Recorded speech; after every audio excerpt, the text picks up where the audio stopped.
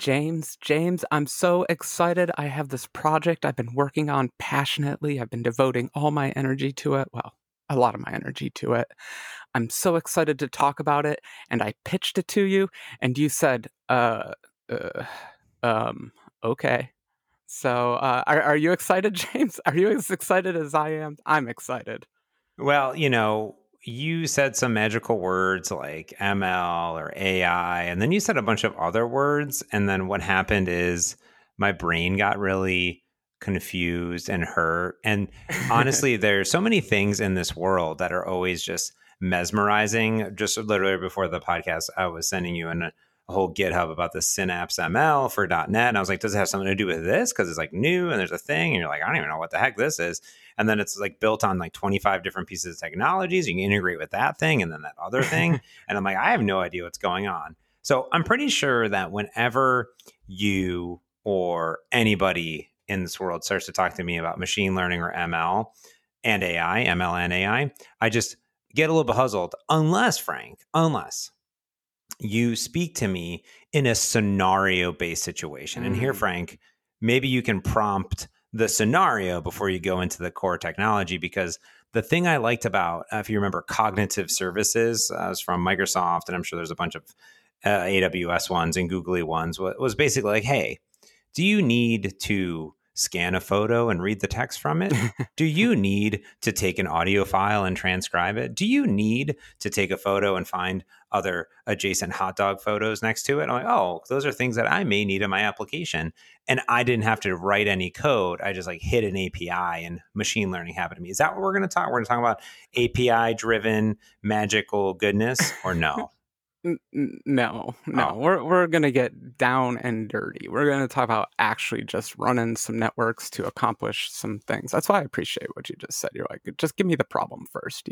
I jumped to I'm using ML as the solution, but probably should state the problem first. But way to give it away there. I'm more of an engineer. I want to solve a specific problem. You sent me that article about some cool new Microsoft technology that I only understood about 10% of the buzzwords also, so don't feel bad. okay, good.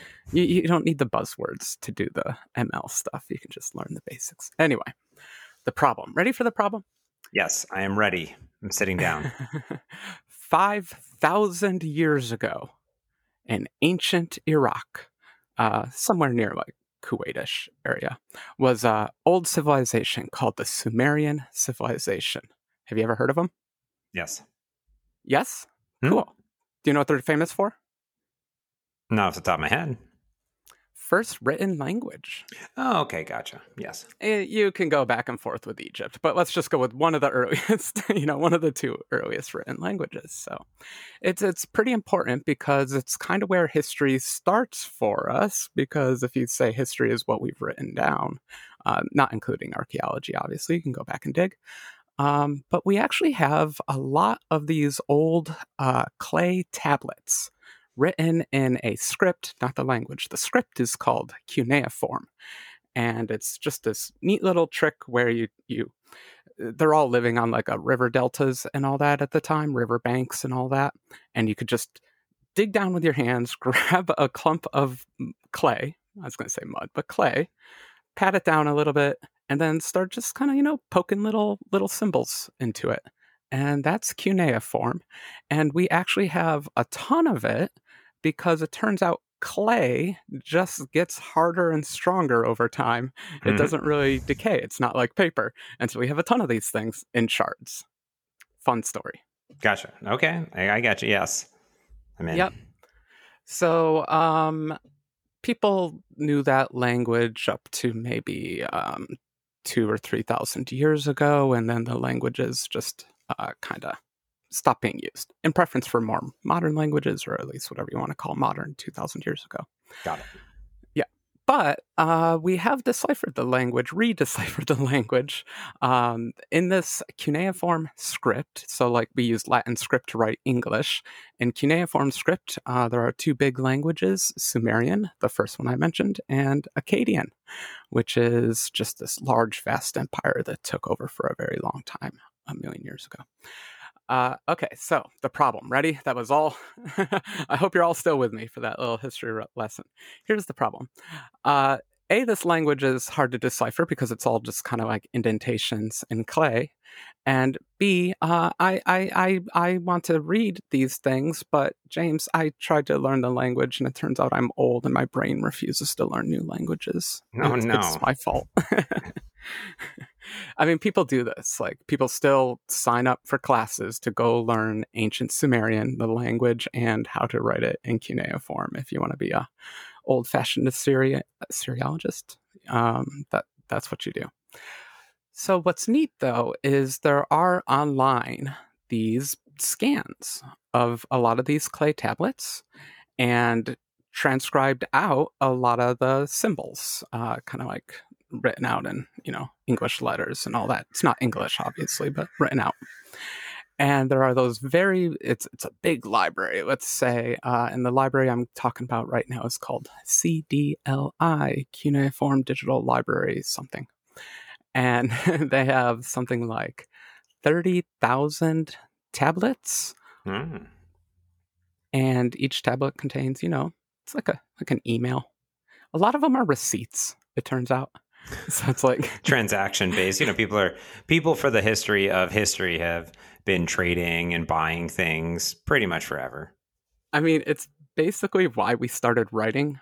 It was all just like, I lent James $10,000 and I want that money back. And here's the interest rate. And here's what's going to happen if you don't pay me back.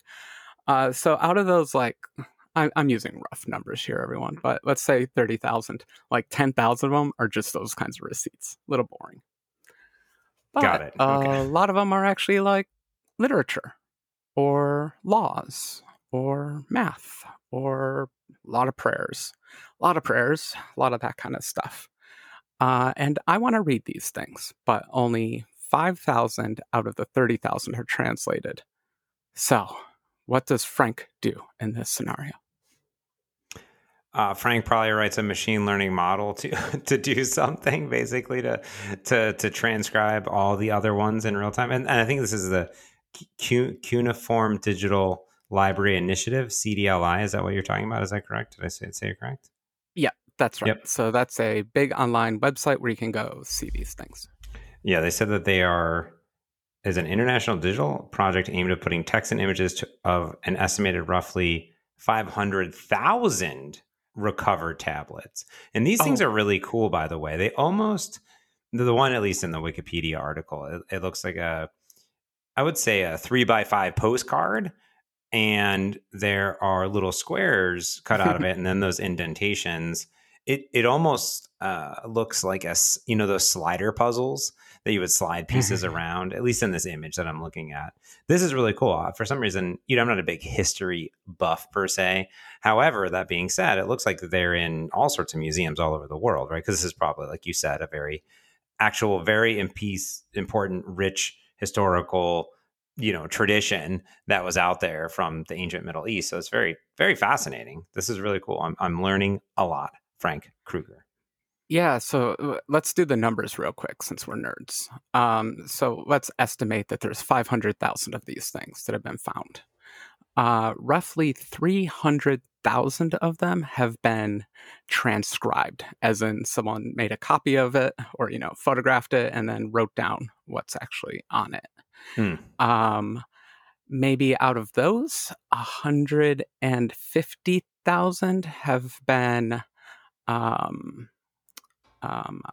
what do you want to say? Publicly given out on like a library like CDLI.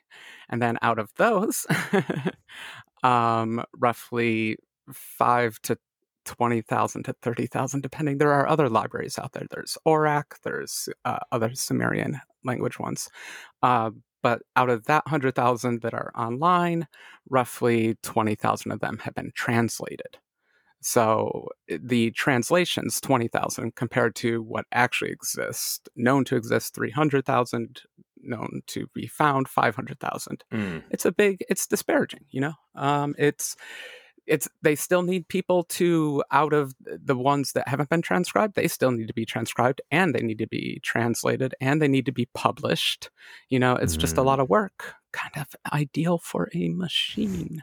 And in these drawings on these things, is all of the syntax consistent throughout the year? So for example, I say that is a or a person or a dog or whatever the picture is, or the thing is referring to. Is that the same throughout the years, or did that change based on context and region and other areas? I don't know if you know this now. I don't know if you're a historian, but I'm asking because I'm assuming that we're looking into Frank wants to build something, and now let's talk about all the potential problems if he tries to go build something to solve this problem. Yeah, you actually found one of the hardest bits of it.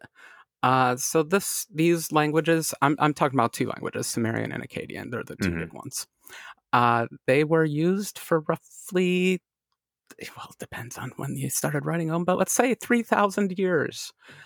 Can you comprehend English written 500 years ago? No. No, language changes a lot.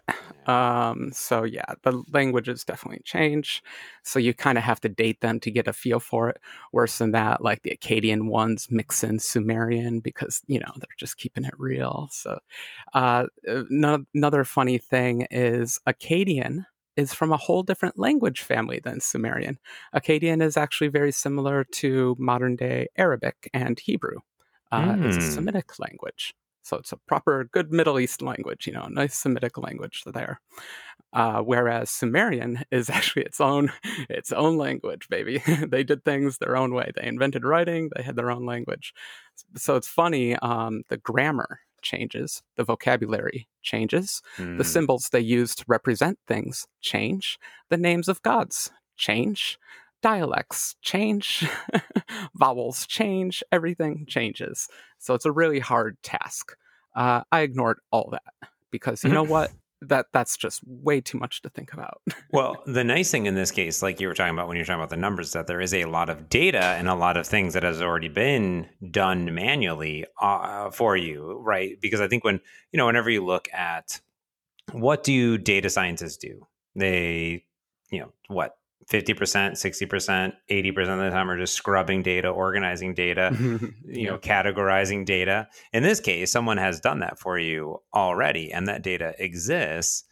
And we're going to assume that all of those transcriptions are accurate, which means if those things are available, which they are, then you would have a huge, huge, huge data pool to pull from. Correct? No? Am I wrong?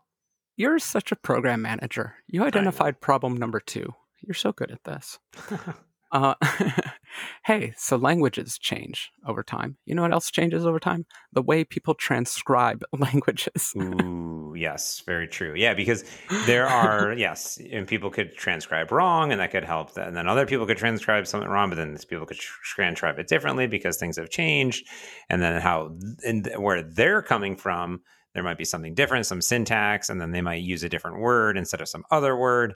Yes, errors in people and things, because guess what? Those people that wrote those things are no longer here to tell us what they meant.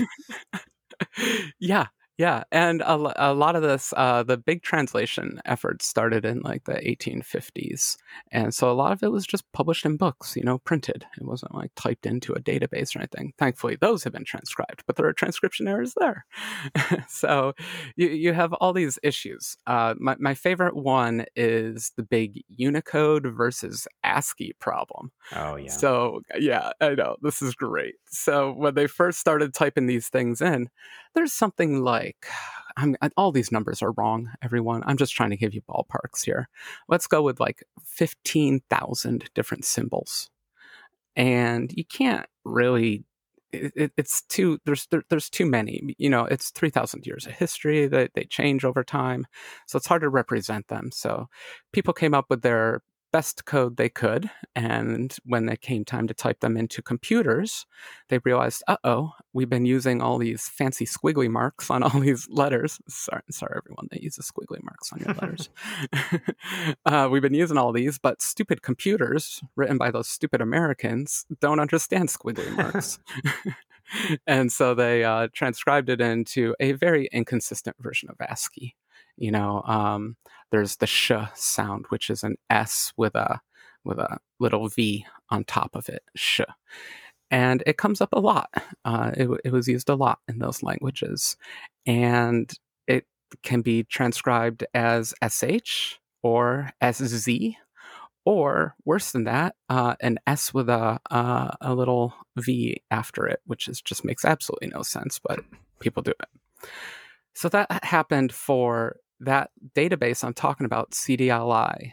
That was built in that style of we don't have all the right characters, so we're just going to do our best.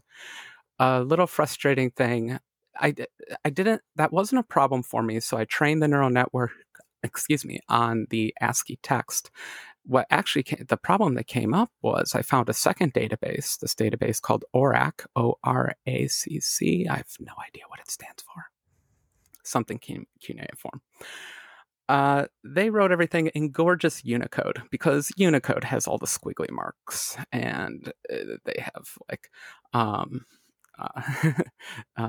sub and super positioning of all the text. They have weird brackets. They have all this fancy stuff.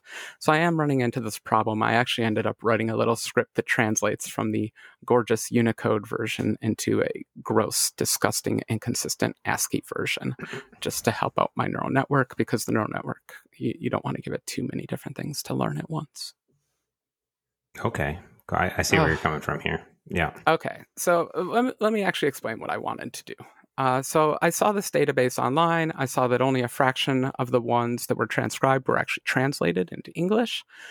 And I was getting pretty comfortable with neural networks that could do language stuff. So on my Twitch podcast, I've been trying to train a new neural network to do things like Copilot, where you're typing in code and it predicts the next bit of code. Mm-hmm. And I've just been getting used to these kinds of networks. They're called transformers. And I've honestly hold on. Mm-hmm. Are they in disguise? No. Are they more than meets the eye? I forgot to prepare myself for that joke. You know, I've read the term so many times now, the joke doesn't even happen anymore. But yeah, they're called transformers. See, and that, folks, is how you know I'm still listening. Thanks, James. You're the best. You've heard of Transformers. GPT-2. Yes. GPT-3. DALL-E. DALL-E's a transformer. So they've kind of taken over in the machine learning world, and so I've had to learn them because I insist on knowing everything. And so I've learned them. And translation is actually, turns out, kind of easy for these networks. They've gotten really good at translation, with the caveat that you can give them tons and tons and tons of data. And tons, in this case, is more than the measly 20,000 documents, 10,000, whatever, I'm sorry, everyone, documents that I could feed into my neural network. They want things like the entire internet in order to be able to learn. So I was a little nervous about that.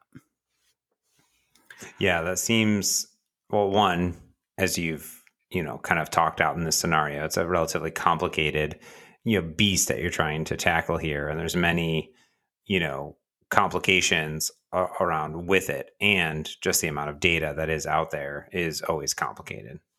Yeah. But I kind of lucked out. And I don't want to say, like, I'm telling this story as if I sat down to do this project. What really happened was this project's been going on in the back of my head for the last 2 years. And as like a new piece I would find, I could work on new parts of it. So I'm condensing a very long time into a short story. But what happened during that time was Google released this neural network called T5. Now, T5. T5. That's a good transformer name. It was an interesting network because instead of having it just do one translation, I'm going to translate from English into French. It actually learned to translate between the version I'm using, like something like 15 different languages. So it could do English to French, French to English, English to Russian, Russian to English, Russian to French, blah, blah, blah. Yeah, so it's really powerful. They packed all of that into one network. And what they found was giving it such a big problem actually made it learn better. so that's good. It learned like more general concepts of how the world works and that kind of stuff. But more importantly, you could do what's called fine tuning, and that is introduce a new language to it and have it learn that language very quickly because it's already trained a lot on learning basic concepts in other languages. And it turns out languages share a lot of patterns with each other. Isn't that cool? Yeah, that's very cool. Yeah, and you're right. Like that last thing that you said is that languages do share a lot of similarities between each other in general. It's something that, if you travel a lot and you start to learn different languages, there are some crossovers out there. All languages do the same thing. You convey concepts in the past, future, and present about objects that exist. That's it. The vocabulary changes and the grammar changes, but there is an underlying basic communication that's happening, and these neural networks find some kind of representation like that of it. So here I am. I'm all excited now. Okay, so I've got a database. I've got a neural network. I've got a neural network that says on the tin it doesn't need a lot of data. So I'm going to hold it to it. And here I am. I know how to actually run these things. I've taken the time. I've installed the Pythons. I've gotten all the versions to work. I got CUDA, NVIDIA drivers to actually be stable, except every time I reboot the computer, I have to install my NVIDIA drivers because Linux. But anyway. So I got this network and I'm just like, you know what, James, I'm just going to do it. I'm just going to do it. And I went crazy. Okay. I didn't want it to just learn how to translate from Sumerian to English, which is what I should have done, is what I should have focused on. Yes, that makes the most sense. Because once you go into there, you can kind of go off from there into anything, really. Yeah. Yeah. Instead, I decided to train it to go from Sumerian to English, French to Akkadian, Akkadian to German, German to Sumerian. So I picked these like 5 languages. What did I pick? Italian, Spanish, English, French, Sumerian, Akkadian. And I taught it to translate between all those different languages. Does that sound like it would work? Well, I'd assume that you're Frank Krueger, so it worked the very, very first time that you put just like, 4 pieces of data into the pipes. It kind of did. But I'm not going to take credit here. This is Google. Like, okay, I want to give props, right? Okay, so Google trained this network. It's a big network, but more importantly, they did the research to figure out what works and what doesn't work. And then there's this other website called Hugging Face, which does hosting of all these networks, so you can find them and all that kind of stuff. So I did have a lot of shoulders upon which to stand. But the only thing you want to see in a neural network when you start training it is for a line to go down, is for the loss to go down. And the line started to go down. And I was like, oh my God, it's actually learning. I had no idea what it was learning, but it was learning something. The line continued to go down, and then the line flattened out after a few hours. And I was like, okay, it's done learning.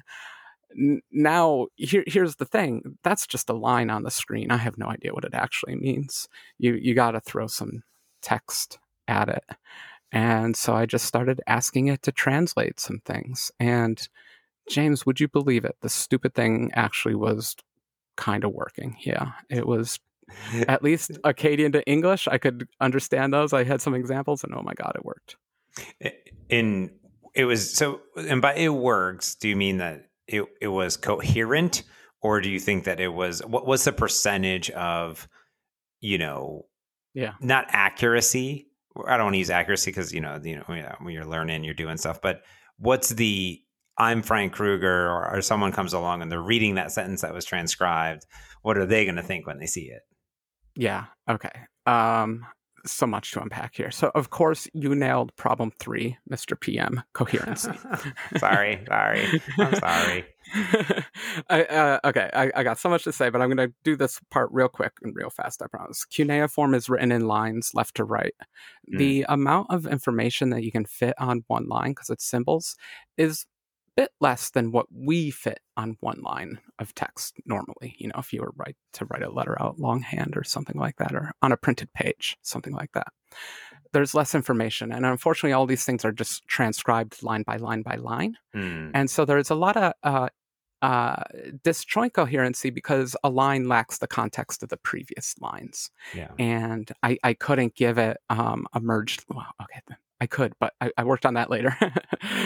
So when I first did this training, it was doing a line by line.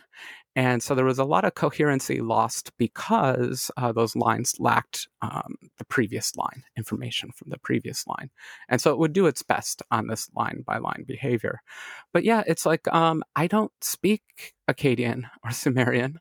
I can't read cuneiform. So how in the world am I to judge this thing? So step one, I took every transcribed tablet in the database, 30,000 of these things, and I ran it on every single one of them. It was cool. The network was chugging away for a day in order to translate these things. It learned in 3 hours and then took a day to translate the entire database. Wow. And that was kind of exciting. I thought that was cool. And this is being done on your local just machine? Yeah. So there are limits here. So I am fortunate I have the RTX 3090. The big game in machine learning is actually memory, though. So this card has 24 gigabytes of memory. And that memory tells you how big of a neural network you can train. And roughly speaking, the bigger the network, the smarter it is. It's just kind of how it is, at least with these transformers. Got it. So T5 comes in 3 sizes: small, base, and large. So I did the first run on small, and small actually did a really good job. I was very proud of it. But I later moved on. I've done several trainings since then because you're always trying to, get those graphs to go lower. Yeah. Yeah. So I switched over to base, but I tried running large, and my machine didn't have enough memory for it. I still think I can cheat a little. I can go for a medium, something between base and large, just to eke out a little more performance. But I can't really. Sorry. Mine's running around now. I am benefiting a lot from Google's pre-training. So this network already knows how to translate between a lot of languages, and I'm taking advantage of that. Yeah, that's really amazing that it's just out there. I mean, when you look at anything out there already, like all the, the DALL-E and the GPT-3 and like all these other things that you're sort of talking about, it's amazing the just things that are now available if you were to think just 5-10 years ago, right? I remember going to I think it was an F# talk you gave about GANTS or whatever. Was it GANTS or whatever? And yeah, you were like trying to, what were you trying to do? You were trying to like drive your car and then or map the world in real time or something. It was something, Frank Kruger amazing. But at the same time, I can guarantee, like, if you were trying to do that same thing now, that was probably 4 years ago, there's probably so much more available to you, or one would hope is the assumption, but available to you that you could take advantage of to be super productive, more productive right off the bat. So it's just kind of amazing when you're just like, oh, this is the thing. Like, for example, we were in a museum, and I think I sent you a video that you would type in a word. This is like DALL-E kind of thing. I think it was before DALL-E came out, though, at least, because this was like maybe 6-7 months ago from I remember. And it's not a new concept, but the whole idea was it was type of phrase of your imagination, whatever you want. And you could say purple mountains with monkeys flying through the air with a beautiful mystic, full moon. And it would generate that image for you. It would paint you a picture, right? And my assumption is that the developers of that didn't necessarily like create the thing that was doing that. They created the kiosk and the experience, and it was like the images were generated and like kind of spiraling around you in 360 or whatever in this sort of museum exhibit. But if you were to try to have created that 10 years ago, that would have been much of a challenge. Yeah. We've learned so much. Like keeping up with these things is a lot of work. Like every day there's like 100 papers published on 100 different neural networks. So I like to find a couple that do roughly what I want and then kind of deep dive. Like we said in the beginning, I like to do projects. This is a big project of mine. And that's where you get the real advantages, is when you get used to them, you learn their quirks, you learn what they like, what they don't like, all that kind of stuff. So going back to how do I tell if it's any good? You do the machine learning thing of you keep a holdout set Mm. and you compare its translations to data it's never seen before, and you compare that. So I always look at that to know whether it's learning or not. But eventually it gets to a point where it's not learning anymore, and that's about as good as it gets. So what I did was I published a website of all the machine learning translations that it did. I sent you the link. You could take a look to add it if you want. You can put it in the show notes. Um, it's a little incomplete, everyone. It's a little ugly and all that. But for the 30,000 documents, you can see the machine translation. And for the ones that do have a human translation, James, if I may, I could send you to the cylinder object type, the, what do we want here? Early Old Babylonian. You can see Wow. maybe some examples of it. Actually, that wasn't even the one that I wanted, but whatever. And I would put human translations right next to it. This is a fun little story. So back in, I don't know, a million years ago, I think like 1920s or something like that, people were curious if they had actually figured out the Sumerian, actually maybe in this case, Akkadian language. And to do that, there was a little competition because nerds love competitions. There was a newfound cylinder, but I think it was actually called a prismatic cylinder. Yeah. Um, and on it was a bunch of cuneiform, and it was sent around to, I think, like 5 specialists at the time. And those 5 specialists all did their best translation of it. And it wasn't a competition to see who was the better translator. What they wanted to know was, do these 5 specialists come up with roughly the same translation?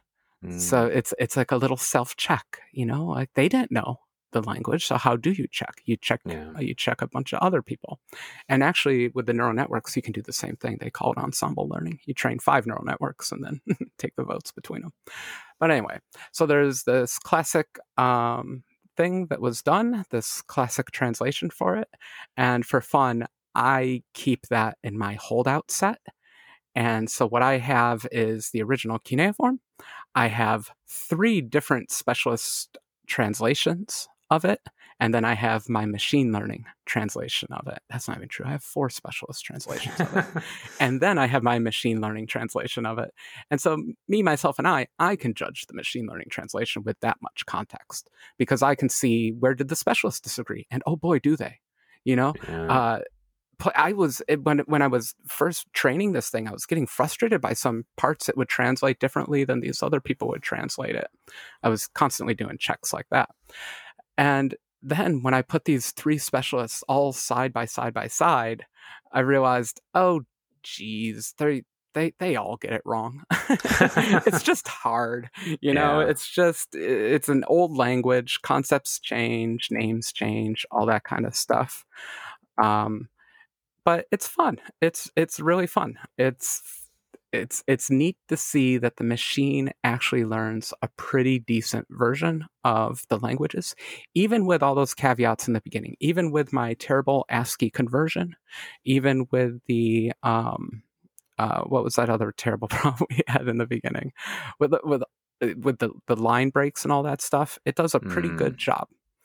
That said, I constantly want to do improvements. So I got the new data set that I want to integrate into it.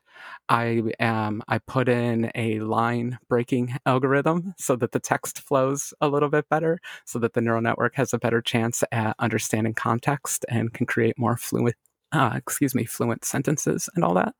But honestly, that's all just icing on the cake because I achieved what I wanted. I have 30,000 translations that never existed online before, and they now exist online. And I've set my goals even higher. There's another roughly 30,000 that I can do, maybe even more than that. And this will be the first time they'll be published online. And it's all thanks to a little neural network. Wow, that's really cool. I'm reading through a lot of them, and many of them, there's words and it makes, some logical sense there in general. And there are some, like you said, that have like some anonymous translations or some other things in there. I'm just like cooking through, and it's very, very fascinating to kind of go through and just see it's actually the most fascinating part is seeing the Sumerian or the other, you know what I mean, side by side and seeing them. It's pretty cool. I'm pretty impressed. I mean, there's legitimately words and sentences that are almost like one to one from the ML translation into the, official in quotes Yeah. here. Huh. Yeah, and I'm excited. And this is the very first, not Yeah. sorry. This is the first one that I got working correctly that I felt good enough to actually do a bunch of translations with. I've done a lot of improvements since then, especially adding the other data sets. And so I'm really excited for kind of version 2 of this. And I kept delaying talking about this. I actually did this a few weeks ago. I was really obsessed with it. But the perfectionist in me was like, oh, but here are all these other improvements I want to make to it. And I said, oh, no, I just want to talk to other people about this. And so I appreciate everyone listening to this crazy story because it is crazy. It's a little outside of mobile development, which we normally talk about. It's ML though, so everyone could see that coming. But I think it's also like kind of one of those using computers for good things. The effort to put all the translations of all these tablets online is massive. And these are all academics and students, they're all doing their best working with grant money. And I think it's really cool to apply machine learning, which really can be just a bubble word, a conference word, to an actual real problem with real results and get some real stuff out of it. So I love this project, and I'm probably going to keep working on it for at least another year in my spare time just to improve it. It's super cool. My favorite part is that you actually, when you go through and you see the translations, you get to click on the link, which goes to that database and see the photo of the thing in real time, which is really cool. And this is all a static website as well. I think this is being hosted off of this Hugging Face thing, which I'm learning so many new things. Hugging Face is like GitHub, but for AI. Is that what I'm seeing, basically? Yes, they're not hosting the website. So Hugging Face they're really cool, especially in the transformer world. It's where you want to go for all your translation kind of neural networks and that kind of stuff. They do have a really cool thing where they do machine learning hosting. Everyone's kind of into this. Azure has it. What's that company that I buy all the stuff from? Amazon has it. Amazon. Yeah. They have neural network hosting. But for the website, this is just that Cloudflare website that we spoke about a couple weeks ago. I might even pop this over to Azure. I'm trying to get an online translator. So if there's something in the database that hasn't been translated yet, an academic could come in here, type in some Akkadian, and get back an actual translation into English of that. It might be helpful for students too that are learning these languages. Unfortunately, that part's not working. API stuff and all that. It's so close. It's so close to working. It just doesn't want to. I don't know. It's a bad gateway. I got to figure it out. It's hard. But so what I do have is a giant static website of these 30,000 documents. I hope to expand it to like 100,000 documents. And I'm going to be pretty satisfied with myself. I think I will be the largest cuneiform corpus on the internet, and I'll be pretty proud of that. That's cool.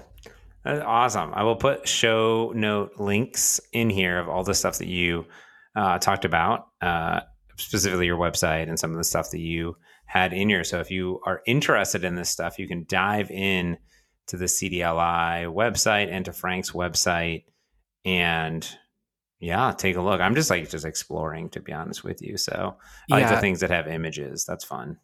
Yeah, I recommend going to categories, genres. I recommend avoid the administrative. That's all receipts and such. You want to go for your literary, your prayers, your science stuff, your letters. Things like that are really fun. It's so funny how much legalese they invented bureaucracy. You can just see bureaucracy being invented when you read through this stuff. But it's fun. Like I got exactly what I want. I can just browse around and learn about the past, and I just got to make the website a little bit prettier, and I'll be very happy. That's cool. Yeah, that's the that's just finishing touches. But this is cool, Frank. I am always amazed by you every single day of my life. Wow. Well, this is me just not wanting to actually learn the language. I'd rather teach a computer the language than to learn it myself. So cool. Well, go check out all this cool stuff that Frank is up to. I'm blown away. I'm just sitting here clicking on links and looking at stuff. So this is cool. I am mesmerized by it all. I do hope to have a blog post about it. I think it's worth writing down, not to just have it on the podcast here. But thanks, James, for letting me explain it here. I think Anytime. I did okay. Did I make it interesting? You were bored in the beginning. Are you okay now? Well, because here's what happened: is you went from there was that lull in the middle, but then you're like, but then I made a website, and then I perked out, like, oh, what happened now? I think that's when it got real to me. So this is cool. I like it. I'll put a link not only to the main one, but to the one that you linked to me as well with the side by side in there as well. That's so cool. I think this is neat. This is like we said earlier, the thing that I think is really nice about machine learning and seeing what you're doing is the possibilities that are out there, and also learning about all the really cool technology that's out there today. To be honest with you, it's mind-boggling. So it's just neat. Yep. And it's good to get it off my computer. Too many of these projects just sit on my computer, so it's good to actually get it up onto a website. I'm going to need a lot of static websites. I like it. Well, they're free, so go get them. Cool. All right. Well, everyone go check this out. And we're coming up on episode 320, which is going to be pretty awesome. So if you have any comments, what you might want to hear for our lightning topics, go over to mergeconflict.fm. There's a little contact button, or just hit us up on Twitter at mergeconflictfm, at Proclarum, and at James Montemagno. Those links are in the show notes. I think that's going to do it for this week's Merge Conflict. Is that okay, Frank, or if we end the podcast here? Ooh, this is a perfect place to end the podcast. Amazing. Well, it's going to do it. So until next week, I'm James Montemagno. And I'm Frank Krueger. Thanks for listening. Peace.